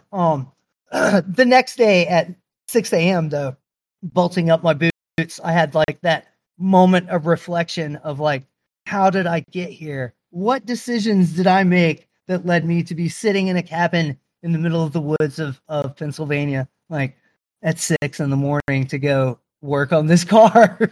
So yeah, but it was awesome. Yeah, but now you got a story. The story, exactly. The worst times in motorsports when you're pulling all-nighters and you're hating life, and you're like, man, when you're in the middle of it, all you want to do is like go to bed, and you're like, why don't I have this normal life? And then you start having conversations with people with normal lives, and then you start to realize you're happy you have this crazy life. Exactly. Yep. No, that's exactly it too. And like I say, I am the type of person that I love those stories, So like we'll tell an NEFR story. You said not to use names. Are you absolutely sure I can't use names? Hey, you do what you want to do. It's on you. So some of my other favorite memories are like the after party at NEFR is always a pretty good time. Like you said, Snowdrift too. Snowdrift after party, fantastic. I'm telling you, we're the reason. We are the reason. Me and my group are the reason that at Snowdrift, the resort stopped being open during Snowdrift because we would rent 3 or 4 of the cabins and throw the most insane rager parties for like 3 days straight. I drifted around Ken Block. That happened. That was a true story. It was his first year for Ford, and he crashed. He crashed out like right away, and he was on his way back as we were leaving for the stages, and I was leading our group out. And he's on his way back. He's got this big like Ford Excursion, I'm assuming they rented, and his daughter is on the freaking driver's seat with her hands on the wheel, basically kind of like play driving. She was little. Wow. I'm assuming that was Leah. And I was gonna say I come slide by in my plug eye, and I'm looking at Ken Block through my windshield as he's looking at me through his side window, watching me slide by him. And then I didn't really like quite notice who it was. It was just a dude in a fucking big ass Excursion with a kid on the wheel. I'm like, holy shit, there's a kid on that wheel. And one of my buddies comes through the radio, and they're like, dude, you just drifted by Ken Block. And you know what? That made my year. That happened. So, yes. One of my favorites was the foot race. Travis Pastrana, absolute competitor. One night at NEFR Awards, like something broke out where, hey, we have to go outside and do a foot race, and it was like him and wasn't another driver. It was somebody else's crew chief. But yeah, they had to do like multiple foot races to decide who was the champion of the drunken foot race parking lot racing. So yeah, it was fantastic. That same night, David Higgins was like, he was way 2 sheets in the wind and just like ran around a corner and asked us what we were doing, and then like grabbed my buddy's beer and then ran off. It was just fantastic. That's one of the drivers for Subaru brothers, America. If they get together post rally, go hard. Yes. Like you are not prepared for it. Hard. We're talking like cops are getting called. Dude. Yes. Yes. No, they're going to make sure the cops don't get called, but the hotel has to make sure. Like, they're like, no, it's fine. Everything's fine. Don't show up and arrest this awesome Irish rally driver. It's fine. Just stay home. Isle of Man. And then just the Irish dudes in general, like, those dudes are always off the hook. Yeah. They're just, yeah. Love rally. That's just, it's to your point, like, watching the time attack stuff, like, that sparks some of that same kind of like excitement. That's kind of the vibe to be I the get fanboy, from a lot of but like the Grid Life paddock gets like that, and it reminds me a lot of what I saw in the paddocks back in the day when I was watching rally. 07, I think was the first year I went to a snowdrift, but I'd been following it for years before, and that was I don't think it was SCCA Pro Rally. I think it had changed to Rally America at that point. It was like one of the first Rally America events. Yeah. And and that's the other downside to Rally in America is, nobody can get their shit together and organize for more than 5 minutes. ARA is doing a great job, but they're having the usual rule back and forth trouble. Like, every racing organization, you get to go into their chat groups or their Facebook groups and watch the drama when the rules come out. Like, it's always fun.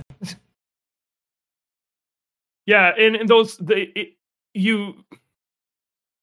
these are just a bunch of guys having a great time, and they're all friends. And it's when you're looking at it from the outside, you're like, these are, these epic, these are these giants of whatever they're doing, whether it be rally or whatever.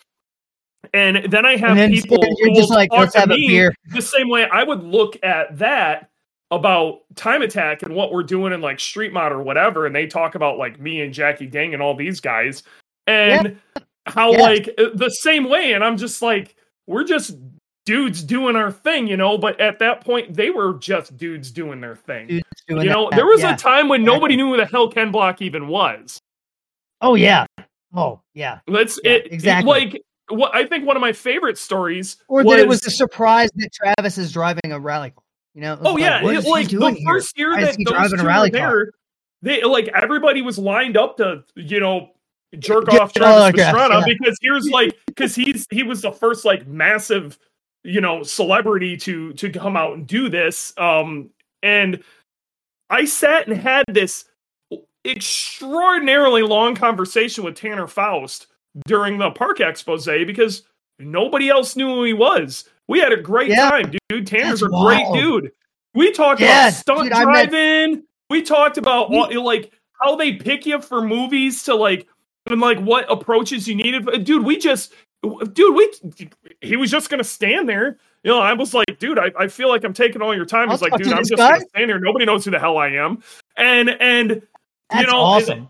Then he's on Top Gear. And I'm like, I hung out with that guy. And we still like, if I ever run into him again, which I've seen him at events and stuff, I'm like, oh, hey, you know, we chatted up. It was the same thing with, and I know I'm wandering in all sorts of shit, but Dave Mirra was actually kind of local to you guys. Yes, he was. Dave Mirra, dude, 1 year.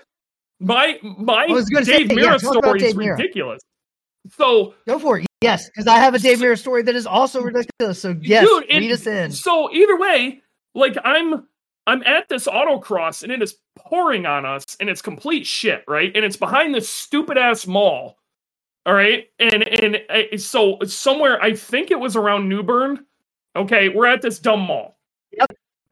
Either way, North Carolina, somewhere out in that area. Yep. So we're at this mall and there's me I've got my turbo Subaru, and there's this shorter dude named Dave and some like taller, skinnier guy that I do not remember his name. Okay.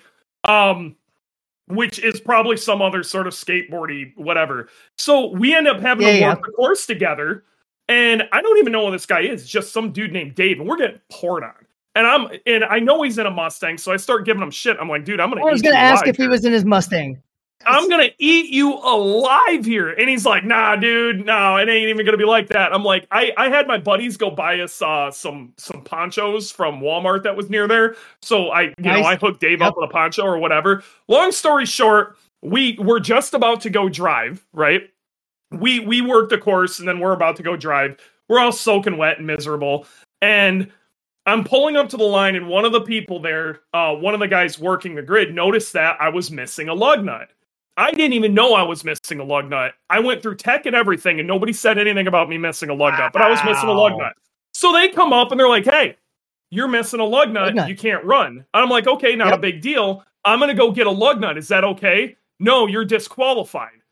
I can't even make this up. And I'm like, what? They're like, yeah, unfortunately you're disqualified. Autocross and guys. you're not going to be able to run. I'm like, well, this is so like Dave is behind me and starts losing his shit on these dudes.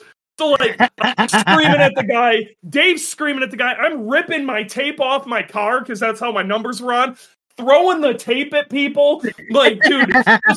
Dave's like, "Fuck you guys, I'm leaving too. Fuck these dudes."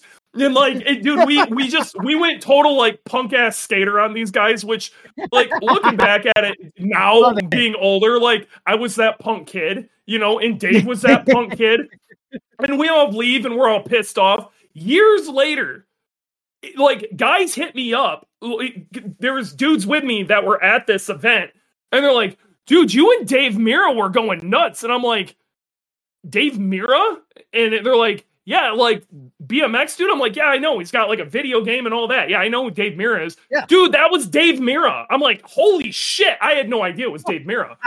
Okay. So Dave Mirra's driving for Subaru years later, and he's up at Snowdrift. And I walk up to him like, hey, dude, do you remember we were in like New Bern, North Carolina or something, and we were at we were doing an autocross, and he's like, oh shit, you were the dude in the WRX, man, fuck those guys. And we're surrounded by people, right? And he drops everything he's doing. He's like, fuck those dudes, I remember that shit. And like, this is like 10 years later, and Dave is still punk ass BMX dude, just like, fuck those guys, man. He's like, oh shit, how are you doing? And like, dude, like we had just talked 10 minutes ago. The guy barely knew me, and he still remembers this story. And every year I'd go talk to him, Dave would be like, yeah, fuck those dudes. And it was crazy, dude. I was so bummed when he died. Yeah. The nicest guy, but I mean, if you got a Dave Mirra story, I gotta hear it. Dave's the best.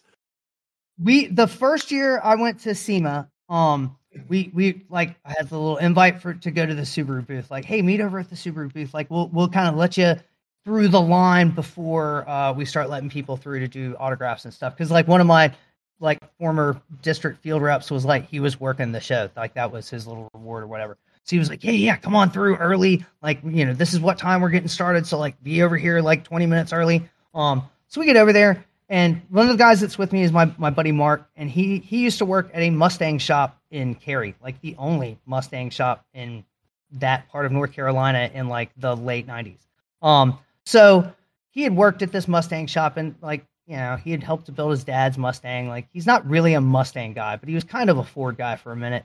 And so we go over and we get to the Subaru booth, and here's Dave Mirra. Like, he's the one they have doing autographs, and like they go to introduce us. And my buddy Mark is like, hey Dave, I don't know if you probably don't remember me, but like once, like a really long time ago, you and your brother came into town. It was like one of your, like when you like got one of your first checks, like big checks. You came into town to Cary and bought a bunch of Mustang parts for you and your brother's Mustang. Dude, he stopped and was like, yes, I do remember you. You're Mark. And he was like, yeah, I'm Mark. And he was like, yeah, oh dude, man, we, and started talking about him and his brother's Mustangs. We were there talking for 30 minutes. They had to hold the people for autographs like 10 minutes so Dave Mirra would continue, like, because he just didn't want to stop talking to us. Dude, if he didn't give a shit what was going on, he was going to be Dave. You know what I mean? Yeah. Exactly. Dude, if he wanted to talk about ripping tape off of autocross cars and yelling at people, or if he wanted to talk about Mustangs, that's what was happening. Yeah, he's what he's going to do. Yeah, exactly. It was fantastic. Like the Subaru guys are like standing over there with like their arms crossed looking at us, and I'm just like, I can't stop the dude. It's cool. Like, yeah, but he was like inviting us. He was like, you guys are still in North Carolina? I was like, yeah, we're still in North Carolina. He's like, man, okay, well, I'm doing the GRC race like a couple weeks from now. Like, you guys should just go up there to Jersey, meet up with me, and like, we'll just party. Like, dude, you guys need a place to stay? You can stay with our RV. Like, I'm going to bring the big family RV. And like, man, worst case, I got like tents and stuff. You guys can just camp out with us. Like, you should just come up there. And then we'll just come back like the next weekend. We were like, dude, are you really like inviting us to go tour with you like on GRC? And he's just like, yeah, you should definitely do that. We didn't make it to New Jersey, but we did try to hook up with him later on, and it was just a little bit too hectic to try to do scheduling. But like, it wasn't that long after that. Was his personality though, dude. News. He was the nicest guy. Yeah, and like it was really weird. He was from like super subdued, like mega chill, until you just got past that like first level of armor, and then he was like all for it. He was all in, and it was like he was such a cool cat, man. I really, really dug that guy. Yeah, I miss that dude. Like again, like I say, it wasn't too much longer after that he's gone, and I just, man, it killed us. Like my buddy Mark was the one that found out first, and just was like, man. Dave. Man, when I heard that really fucked with me for a couple of weeks, honestly. Just he was such a great guy, and you would have never thought. You know what I mean? No. I mean, I love seeing all the Bucky stuff, but like, and I had an old Bucky board like back in the day, like an OG Bucky board when he was like 16. And I love that. I love it. And he. But I haven't met him in person, so like I can't speak to. I've heard he's super awesome in real life, but like Bucky's a good dude. I've met him a few times. It was awesome. Bucky's a decent dude. It's one of those things like Dave kind of flew under the radar with the Subaru stuff because he wasn't running open class. Man, he was great. Do you remember that ad campaign they did with where he had the people in the car, like he drove them around. I forgot what they were called. It was like Just Go Fast or something. They were handing out tennis balls that looked like their face was getting... Get more G's, yeah. Yeah, that was... Get more G's. I think I still have one of those somewhere. Yeah, those... Man, that was crazy. All right, well, that was a blast and pass. Let's talk about another blast and pass. Just before we started this podcast, I proposed a little test. Now, both of us are pretty OG. That means both of us were on NASIOC, and we were big talkers on NASIOC, both in our own particular areas and whatever. And one of the old things we used to do, and it was kind of like showing your rank at one point, is what was your member number on NASIOC? Now, both of us also immediately said, look, we were around during the iClub NASIOC split. Yes. This is getting way old for some of y'all. And both of us hung out on iClub for a while, probably quite a bit longer than we probably should have. Yeah. And therefore, we missed the initial big jump over to NASIOC. So, did you get your member number? And I can't. It still won't let me log in, and it just gave me the 5 attempts. Now I have to wait 15 minutes. So are you gonna? Yeah, okay, no. I'm gonna look your ass up. I'm gonna look your ass up. What is your member name? Old School with a K, WRX. Old SKOOL WRX. WRX. Yep. Because had a GC.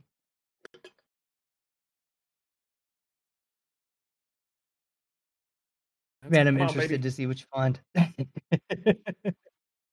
Come on, baby. Oh, come on. This is one of the reasons these are failing. Oh, it won't let you find it? Okay, hold on. No. It was taking a real. Okay, I found you. Hold on. Pulling it up. And NASIOC's just really slow these days.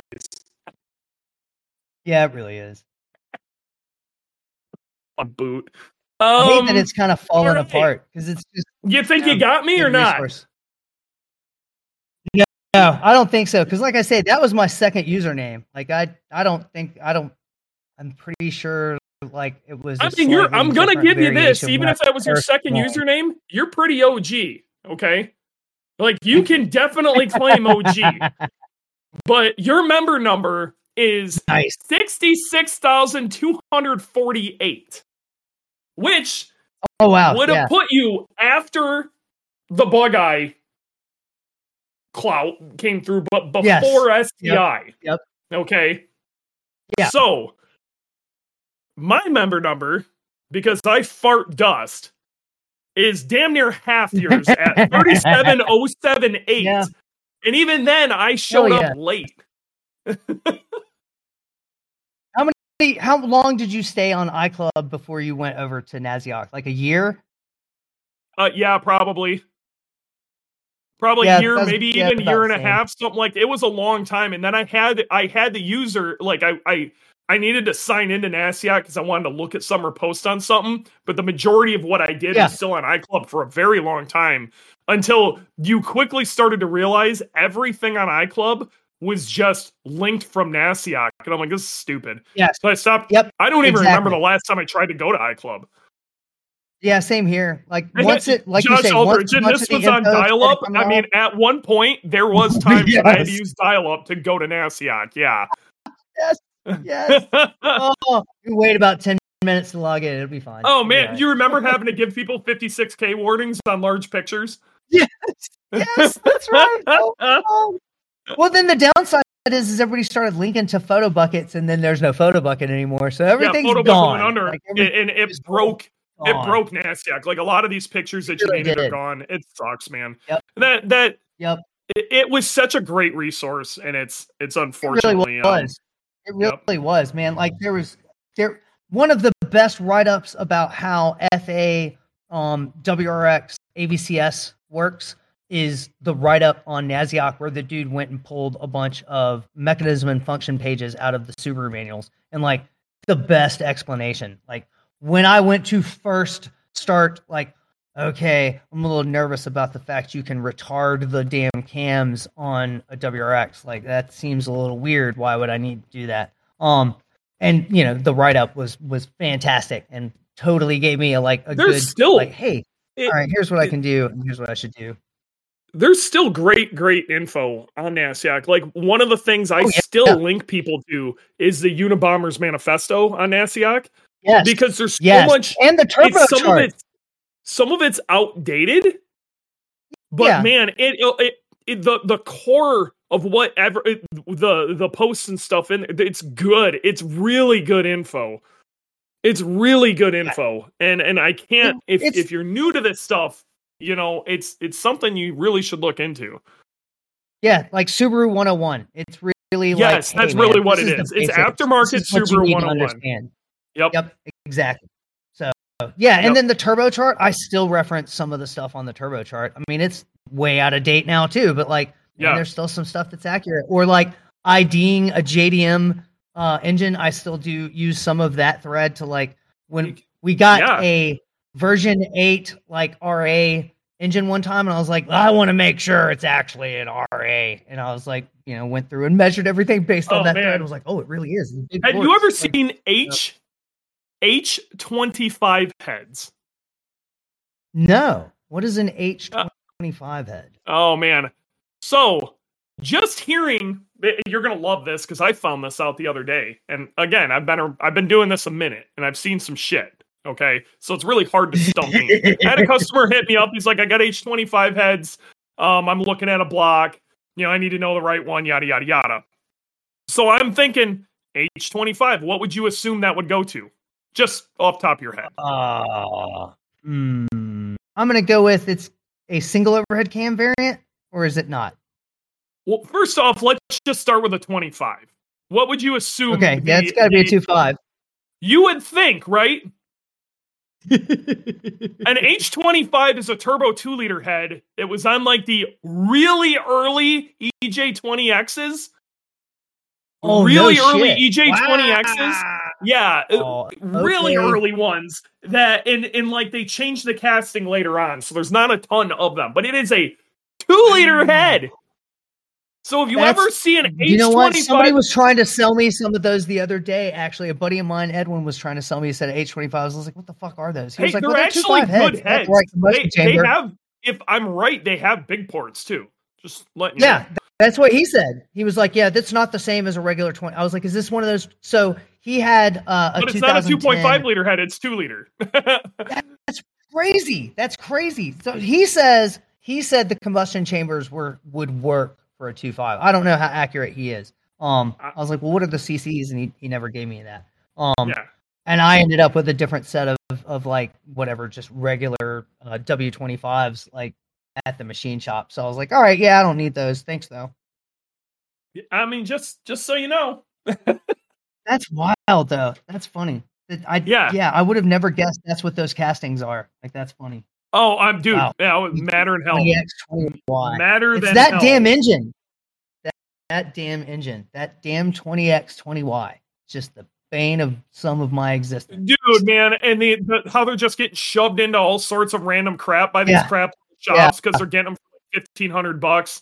Then they'll flip them and then they'll drive around without a tune or anything. They'll blow up and then they show up to you thinking they got like they drive like shit. It's an STI. That it's driving like total shit. All I need is a tune. No, you need a little more. Yeah, need a little more. We have to have the discussion. Hey, what did you do for the cams? What now? What do you mean? What did I do with the cams? Oh, so you just unplugged those exhaust cam solenoids? He's like, yeah. Like, I'm not going to tune that. I'm not going to fuck with it. Like, you need to fix it, or you can pay us to fix it. And then they don't like that price either, because that was the whole point. Was like, well, I threw this in there because it was the budget option for my GR-WRX. I was like, that's the wrong choice, sir. The only time I have actually liked it was we have a customer that has a 2009 Legacy GT, or no, 2008 Legacy GT wagon, that somebody did everything but right-hand drive swap it to put all of the JDM like before whatever the weird version of like above a GT.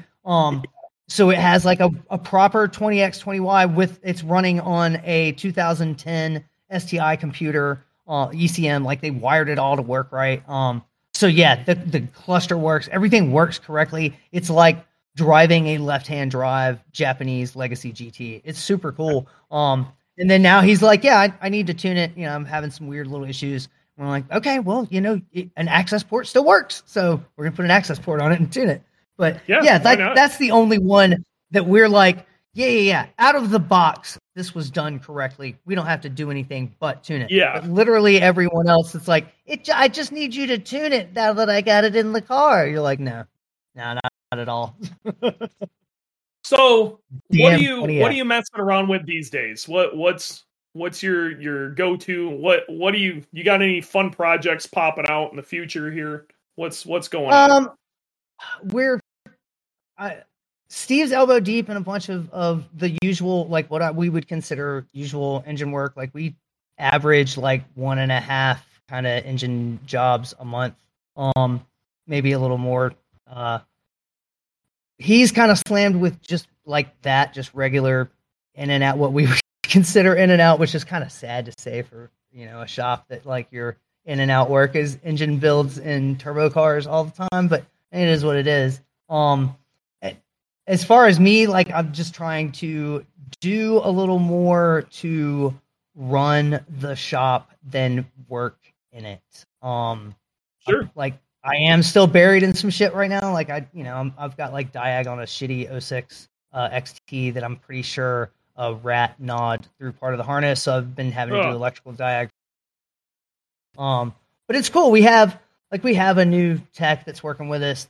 He's younger, like kind of entry level dude. But like is working to learn more than anybody before him, which is super helpful because me and Steve are shitty teachers. Like we're terrible instructors. Like I can't train anybody. Like that hasn't ever worked out. So we're happy that it's working out this time. Like I'm trying to get him like on the right path.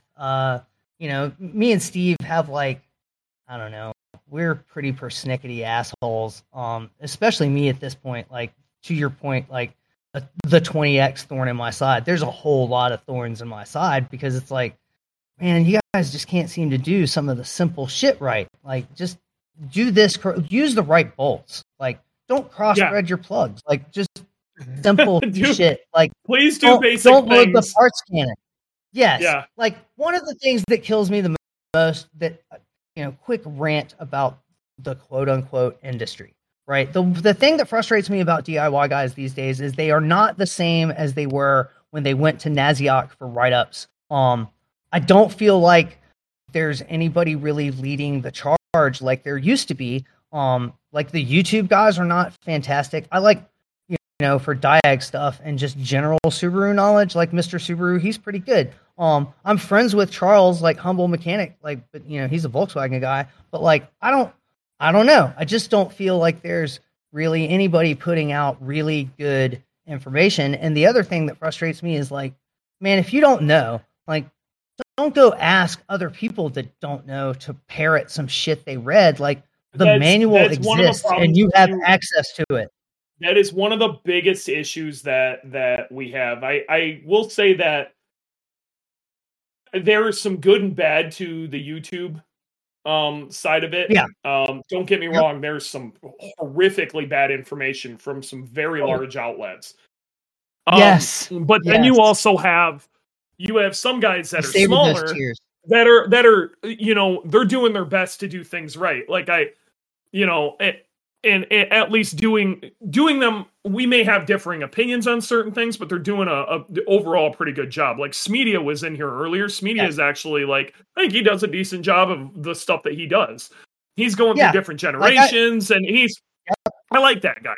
But then you have his early stuff. For every one of those, I'm not a fan of, but his later stuff, absolutely. I loved watching him be very transparent about the problems he had with that 3.3 build, because I'm one of those people that's like, man, you bit off way more than you're going to be able to chew. And he did, but then he walked everybody through that. And dude, that to me, that's been the best wake up call for some certain types of people. Pipe dreamers, right? If your dreams come from a pipe, like probably not great.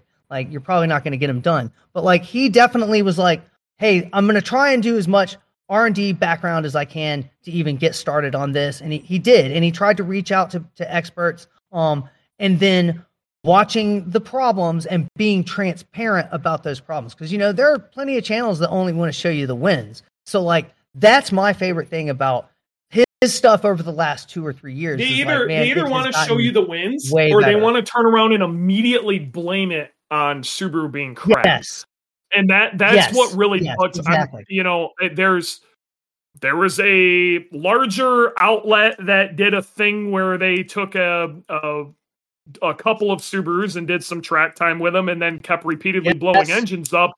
And it could have been solved with some very, very simple things that it is. And that did so much damage to the community.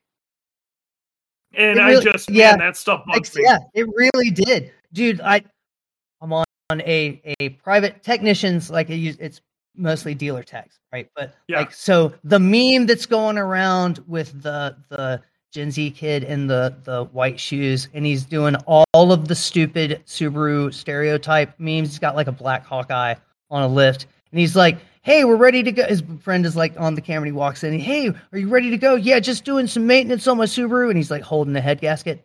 And like, he's like, "Yeah, I just got to do an oil change real quick." And there's like a rod sitting in the oil pan. And then, "Oh yeah, we're about ready to go. I just got to tune for a passenger." I was like, dude, like hit all of the worst, stupidest, bottom level stereotypes all at once. That stupid video, it's come across my feed for 2 weeks. It showed up on the Subaru technicians page and I couldn't fucking take it. I just lost my shit. I was like, oh good, this is here. Fantastic, like all of the fucking stupid ass stereotypes. Like, yeah, that shit just grates what on it is, my nerves. man. Yeah. So, yes, anyway, there you go. We had a good time, my dude. We've been going for 2 hours and 50 minutes. Or, well, sorry, no. 1 hour and 50 minutes. 1 hour and 50 minutes, yeah. Either way, we're damn near 2 hours here. I think we're going to call it. This was a good time. Got a little more insight into where you come from and what you're up to. We need to do this again. I appreciate your input in the Insiders Lounge. If people were to need to get a hold of you, what's the best way to do it? And email. So what do they just? What is your email? Service@turbotime.us. You can message us on Facebook, but I'm always going to send you to email. And if you call, we're going to probably send you to email. We like to do everything over email so that, we have a log of conversations. Yes, there you go. Yep, that's it. That's the biggest thing. And again, a lot of the stuff we get is like super technical. So, you kind of want to expound a little bit and then them actually be able to reference it, as opposed to telling them over the phone, they forget it 30 seconds later, or, we forget it 30 seconds later. So service@turbotime.us is always the answer. Sweet. Well, you guys keep doing you. And if there's anything we could do up here at IAG to help you out, let us know. And for sure, man. I do want to say that, like seriously, IAG has been fantastic. I didn't even get to hit on, I remember taking blocks up there when they first when JJ and Rick first hired Jim Justice. Like, I had been through a machine shop down here trying to get blocks machined and had 4 of them come back. Like, I had to replace 4 engine builds, get the blocks machined and start over, including one I had to send to California. So I was a little upset with my local machine shop, and I had bought torque plates and the whole 9 yards. So at one point, as soon as Jim Justice left, the other person he was working for that I will not even give credit to, people that know, fuck that guy. Anyway, when Jim first came over there, I called up and was like, "Hey, what can I do to get some blocks done?" And they're like, "Just bring what you got." And I loaded up a buddy of mine's bug-eye wagon and brought 6 case half sets up there and came back with 4. We were trading out cores back in the day. Yep. So that was back in the day. I love you guys. Yes, absolutely. I mean, the old shop. So yeah. When the machines were stuffed in the corner. But yeah, I love you guys. The fact that it's run by enthusiasts, right? Trey Cobb doesn't have anything to do with Cobb anymore. Jeff Perrin doesn't have shit to do with Perrin anymore. JJ still has shit to do with your IAG. favorite person, IAG Crawford, no longer has anything to do with Crawford anymore. Oh, really? Wow, that's actually a surprise. That was actually why I don't have the first username. Is him. Oh, really? Would you get into it with Court back when Court was pretty powerful? Yes. So he came on NASIOC. I was selling an EJ20G, and so I was online friends with Mike Shields at SPD, who is the guy that built Trey Cobb's first swapped car or whatever. So he is the JDM expert. So I'm like, hey, I have this EJ20 for sale that I was given by this importer. What can I put in the ad? And he's like, well, it's a G out of an early legacy. So it's actually a really cool block. He was like, the heads are not that great. He was like, at the time, he was like, yeah, sell it for $1,000. And it had a transmission. So he was like, maybe 12. I was like, okay, cool. So I posted it up on NASIOC, and like I got the typical goofballs that like wanted to put it in their bug eye, and I was like, no, you can't really do that. Like you'd have to take it all the way apart. Like, nah, that's not really what it's for. And then Kurt Crawford comes on there, and he's like, that's not a closed deck block. And I was like, well, based on the VIN stamp, it's out of an early legacy, and it's not the G out of the Impreza, which is the open deck version. Like, I'm getting all this from Mike Shields. And he was like, well, you're wrong. He was like, and you're trying to scam people. He was like, you should pull a head off of it to prove it. And I was like, the fuck are you talking about? I'm going to pull a fucking head off an engine I'm trying to sell? What the fuck are you talking about? I was like, no, dude, fuck off. So, yeah. And then I rage quit like NASIOC and left for like a year and a half. Yeah. Yeah. Oh, yeah. Yeah. It is what it is. Yes. Yeah. Yep. So, yeah, it just Grimspeed again. Justin Grimm doesn't own it. Oh, wow. I didn't know that either. Yeah. Wow. In fact, Grimspeed's kind of going under right now, which is real sad. Yeah. They got bought out by a larger company, and then it's a whole mess. They're part of the buyout. Okay. Yeah.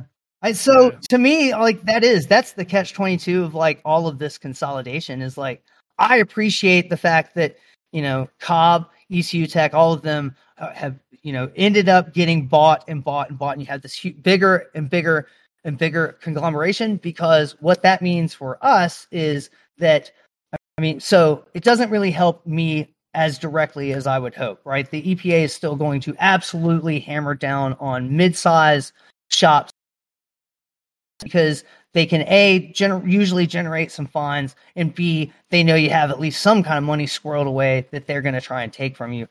If you're too small, they don't care because they know you don't have any money. And if you're too big, they know you can hire lawyers and not have to worry about it. And that to me is the best thing about all of the conglomeration is like some of these companies are part of large enough equity firms or funds or whatever you want to call them, ownership that basically says, if the EPA wanted to try to sue any of the individual companies or fine them, they don't have a big enough war chest to win the case. So does it mean that they're going to all go out and do a bunch of non-compliant shit? The federal government is a very, very powerful entity. And ground zero for that whole thing, ground zero for the entire thing is still the case against that little shop out in Colorado. Yeah, PRE. That little Honda shop out in Colorado. Yeah. Yeah. So PRI got behind that to fight there. Yeah. So either way, man, we're gonna call lost that case, but they did get it negotiated, so that was cool. Yeah, but there was a lot that came from that. A lot of people don't realize there was some nuance that came from that ended up helping us quite a bit. So either way, I gotta go. Exactly. I gotta end this thing. Man. So have a good one. It's been real. It's been fun. It's been real fun. We will see you guys next week. Later.